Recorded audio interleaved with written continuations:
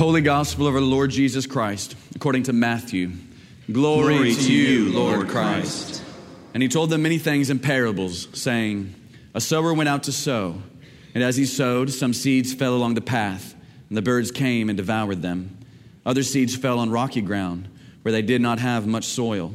And immediately they sprang up, since they had no depth of soil. But when the sun rose, they were scorched. And since they had no root, they withered away. Other seeds fell among thorns, and the thorns grew up and choked them. Yet other seeds fell on good soil and produced grain, some 100-fold, some 60, and some 30. He who has ears to hear, let him hear. The Gospel of the Lord. Praise be to you, Lord Christ.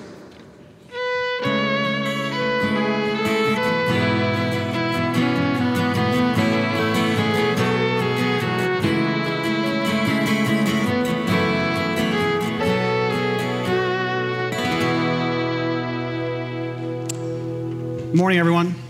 It's a delight to see all of you. Can I pray for us real quick? Let's pray. Father in heaven, I do pray that the words of my mouth and the meditation of all of our hearts would be pleasing and acceptable to you. We pray this in Jesus' name. Amen.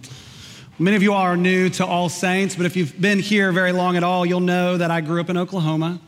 You'll also know that Oklahoma is a strange place. For example, all three airports in the Oklahoma City area, the international one, the regional one, and the Air Force Base, they're all named after people who died in plane crashes. Now, why would you do that? I mean, think about that.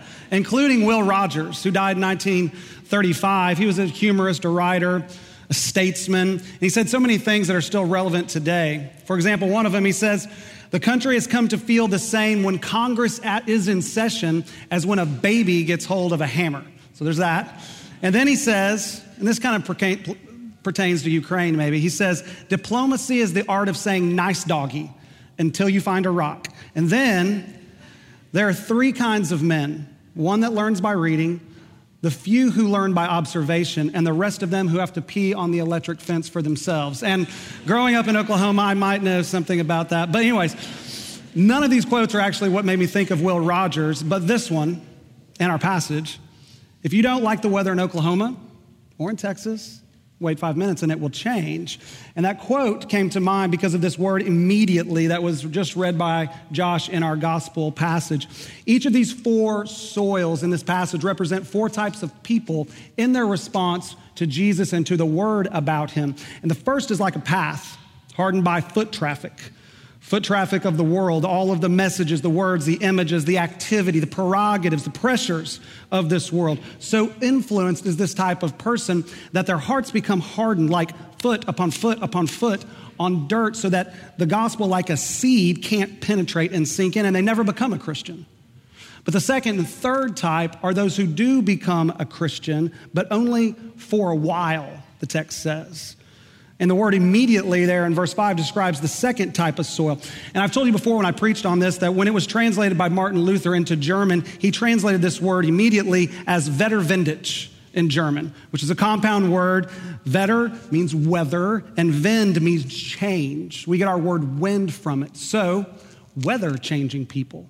People for whom the gospel and the word of Jesus is just one wind that blows upon them for a while, moves them for a while until another stronger wind blows them in a different direction. So like weather vane type people, like a weather vane on top of a building blowing this way and that way. And the gospel sinks in, but it never takes deep root to the point where their lives are changed and they continue on.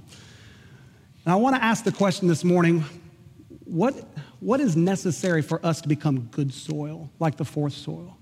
In other words, what must happen to us for the gospel to sink in deeply into us and actually change us?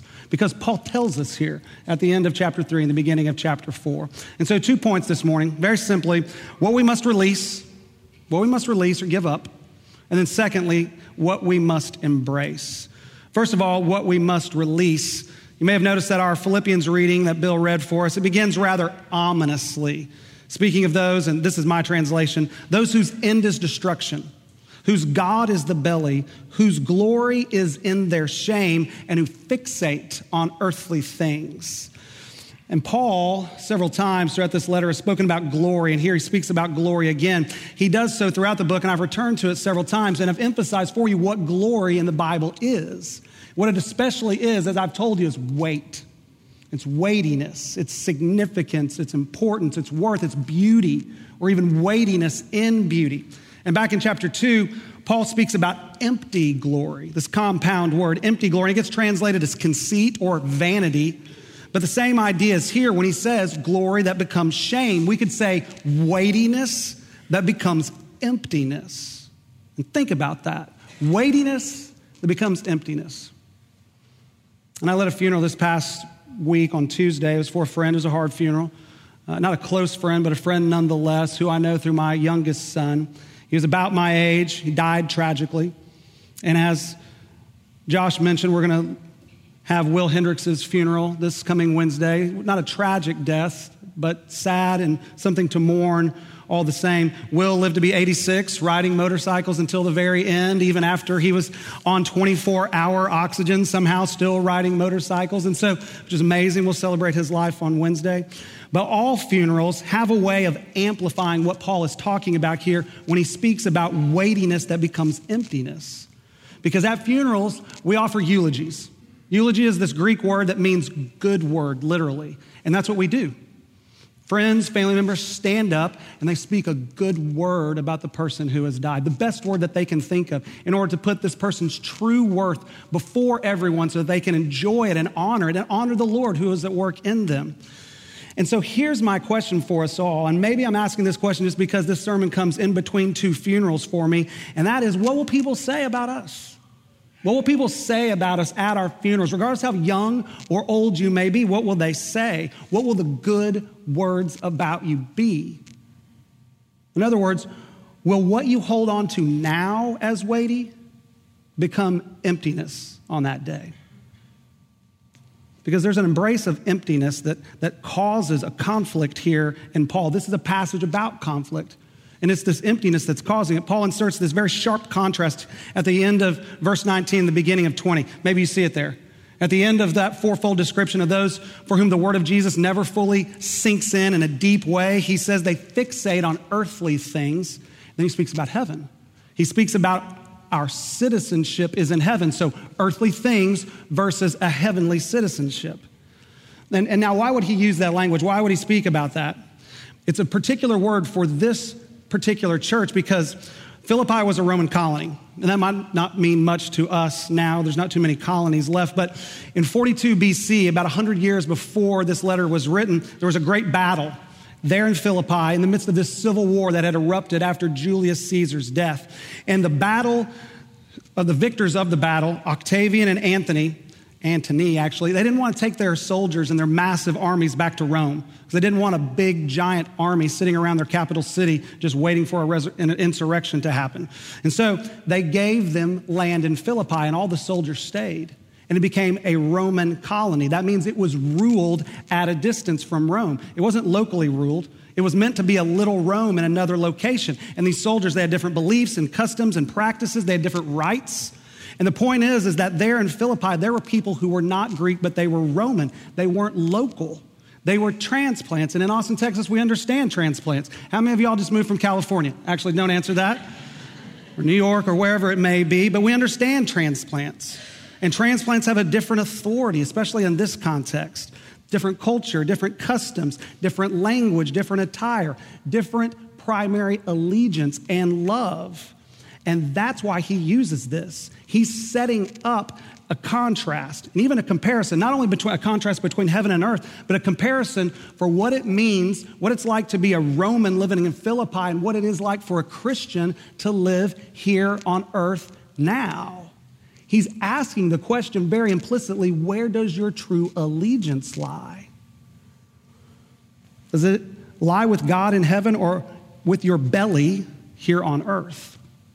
And it's a hard question for us to answer because of where we live in this place we call Austin, Texas, because people generally, not all people, but many people, many of us, we live good, easy, even great lives, comparatively comfortable lives, successful lives with all sorts of connection to influence and power. Austin's not exactly the Horn of Africa. Are y'all aware of what's going on in the Horn of Africa right now? There's this this ongoing drought in countries like Ethiopia and Somalia and Kenya and Sudan. The worst drought in 60 years happened in 2011, and now it's back. And it's been going for 3 years, and experts say if it goes into 4 years, it'll be catastrophic. It'll be catastrophic famine that the region has never known. And so everyone's fleeing the Horn of Africa. They're all leaving their countries. They're trying to move to a different place. Austin, on the other hand, was recently crowned the #1 global city to move to. Not the #1 American city to move to, but it supplanted London as the #1 city in the world right now that people are moving to. Everyone's fleeing other places in the world, and they're all moving here because life is good and easy comparatively here. So it's a hard question for us to truly, honestly answer and to say, where does your true allegiance lie? Because in a place like Austin, Texas, as I often say, every weeknight for some is like a weekend, and every weekend is like a holiday. So where does your true allegiance lie? And what would you offer in support of your answer, whatever that answer might be? Would you offer your body as support to your answer? Because Paul speaks about the body right after he speaks about citizenship. So what do we eat? What do we drink? What do we wear? How do we exercise? How do we party? What about our sexual lives? Would we offer any and all of that and everything about our bodies as support to where our allegiance lies? Because he speaks here, he sets up another contrast. He speaks about our lowly bodies versus those bodies that are going to be glorious bodies, resurrected bodies. And again, I'm in between 2 funerals, so I'm thinking about this. But do you know that that's what the scriptures teach? Do you know that that's what we mean when we say each and every week that we believe in the resurrection from the dead? That someday God will raise our bodies, lowly bodies that have died, and he will return our very souls into our bodies when he returns. And these dying, lowly bodies will become glorious, resurrected bodies, the same body, but unimaginably and unbelievably different in ways that we can't even begin to comprehend, but it'll be like Jesus' resurrected body. And Paul's point in connecting heaven and our bodies and setting up that contrast is to say, don't make your belly your God. Don't make your dying, lowly body as it now is before it's transformed your God. Honor it, care for it, protect other people's bodies, but don't worship them. Don't make your true allegiance and seek to satisfy all of the cravings of your current body as it now is, because there's a way of holding on to earthly things. And right now, our current bodies as they now are, they're earthly things. There's a way to hold on to earthly things that prevent us from actually laying hold of Jesus. And so he says, let go of whatever that might be for you. Release it so you can lay hold on of something greater, which is our second point, what it is that we have to embrace. And notice, Paul gets very personal here in chapter 4. Did you notice that? He mentions 2 people by name. Now, think about that for a second, because this wasn't a personal letter. It wasn't written to one person. It was written to the church. It was supposed to be read before the church. So he mentions this conflict. Then he mentions the 2 people who are embroiled in it by name. Now, imagine if I did that this morning. All the things that I know as a pastor, imagine if I listed off a few names. It's in the Bible. I mean, there's biblical warrant here. I've just got a short list. I'll just take a moment to, no, I would never do that. But this passage is about a conflict. And Paul very helpfully doesn't specify the conflict. He does name names, but he doesn't specify the conflict. And that allows us to see any conflict, any difficulty relationally that we have with anyone else, to see ourselves in this and apply this to our lives. He says, I entreat Euodia and I entreat Syntyche. Did you notice that he uses the same word with both names? He doesn't just say, I entreat Euodia and then mention Syntyche. He mentions both. And we could probably translate that word a little bit stronger and say exhort or employ or implore. But what he's doing by saying the exact same thing to both is he's saying, I'm not taking sides in this. I'm not saying who's more right and who's more wrong, because that's what we want. That's what so many who come to me and other pastors want. They want a verdict. They want us to say, you're more right and you're more wrong, and so you need to do this and you need to receive that. And he doesn't do that. He can't do that. And so often I can't do that. We want that, but we can't have that because there's so much wrong, there's so much sin, there's so much brokenness, there's so much vanity and clinging to earthly things all around that we, just like Paul, have to entreat everyone involved equally. Entreat them equally. And what does he entreat them to do? Did you notice that? What he says for these two women to do in verse 2? He says for them to agree in the Lord. Now, what he's not doing is he's not asking them to agree about the situation or the conflict, because that's not possible. The word agree is a word that Paul uses throughout this letter 10 different times, in fact, and this is the solution to all conflict between Christians, this one word. It is the solution to any and all conflicts between Christians, because what he does in chapter 2, he uses it 3 different times. He says, complete my joy by being of the same mind, same word. And then he says, having the same love, having the same soul, thinking the same thing. Same word again. And then he says, have this mind between yourselves. Same word. Have this mind between yourselves, which is yours in Christ Jesus. And then he goes on to describe what?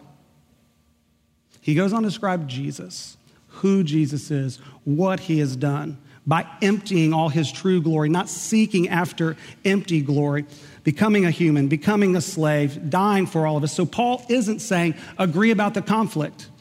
He is saying agree about who Jesus is. Have the same mind about Jesus. You'll never agree about the conflict. It's so rarely possible, but you can agree about who Jesus is and what he has done, and that can overwhelm and overshadow whatever conflict that you might be in.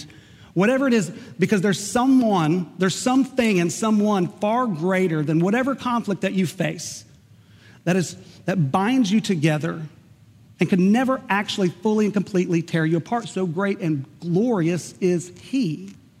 And some of you are in very, very intractable conflicts right now. And you're not agreeing about anything.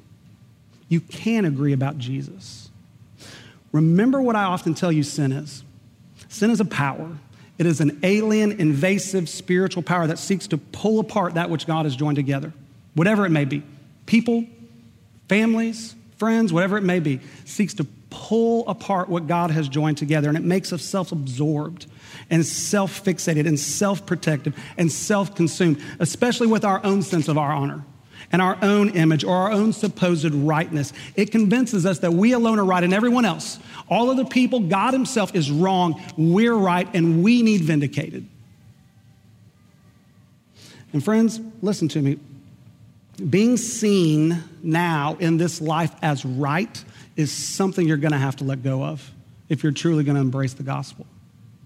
Being seen as right by others, being seen as right in your own mind is something you're going to have to let go of if you're ever going to fully and truly embrace the gospel. It's going to sink deeply into your life.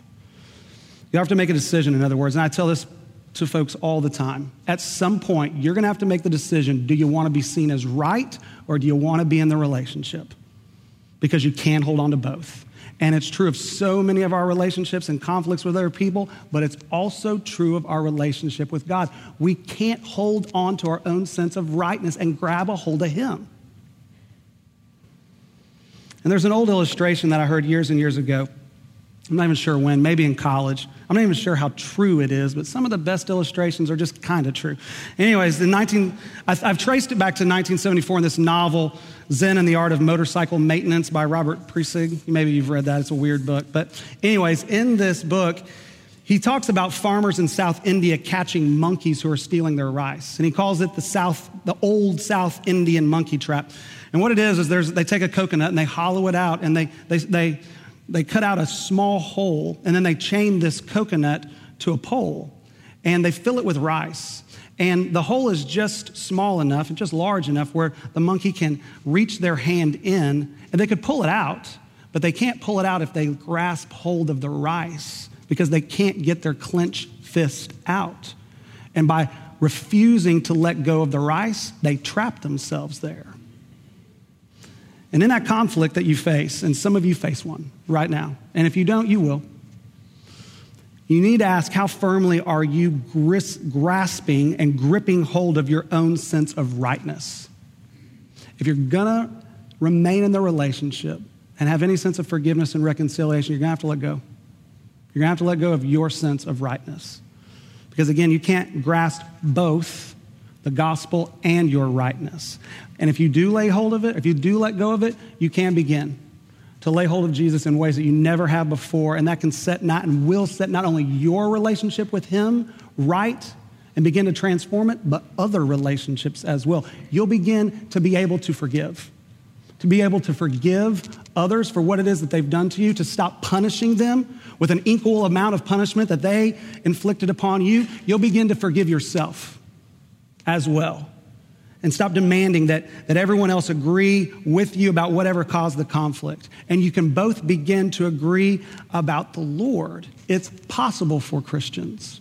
And then you can find peace, because you can at least agree that he loves you, both. He loves the broken. He loves the brokenhearted. We sang of that earlier. He loves those who have failed and who have done wrong and who have hurt and are hurting. And he can heal you both. He can forgive you both. He can heal you both. He can change you into people who don't demand their rights, but empty out their lives for the sake of others, because that is what God in Christ has done for us. We can agree about that. And before I close, I imagine that some of you are thinking, Tim, I can't do that. You don't know what's happened to me. You don't know what's been done to me. I simply can't do that. And you're right. You can't. That's why Paul says pray. He says pray, think, practice. Verse 6, he says, do not be anxious about anything, but in everything pray. Friends, sometimes conflicts come into our life. The Lord allows, even brings conflicts into our lives in order that we might go to him, in order that we might be driven to him and pray and learn to pray. And then he says, think in verse 8, whatever is true, whatever is honorable, listen to these words, whatever is just, pure, lovely, commendable, excellent, worthy of praise, think on these things. Do we think on things like that? Is that what gets put before us through the cable news channels that we listen to, through the Twitter feeds that come to us continually, through the Instagram feeds that we look at?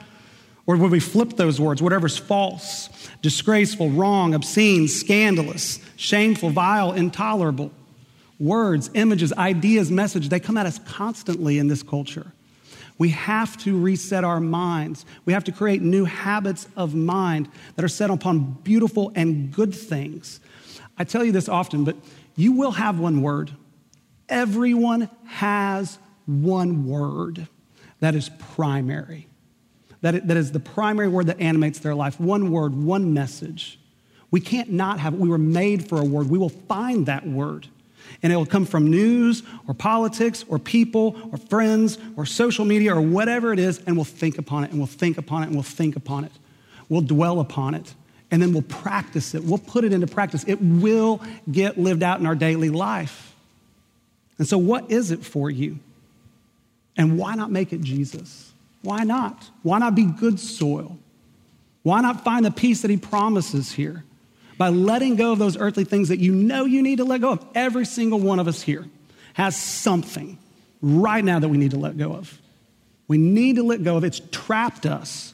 We need to let go of it, to pull our hand out so that we might more fully lay our hands upon him, our very heart, and be changed therein. So whatever it is for you, let go. Let go. And agree about Jesus. Because whatever is happening in your life right now, whatever difficulty, whatever conflict, whatever sadness, if you will agree about Jesus, Paul says the peace of God will guard you. The peace of God will guard you because of what he says at the very end. Because the God of peace will be with you. If you agree about the Lord, the God of peace will be with you. You'll know peace. Amen. Let's pray.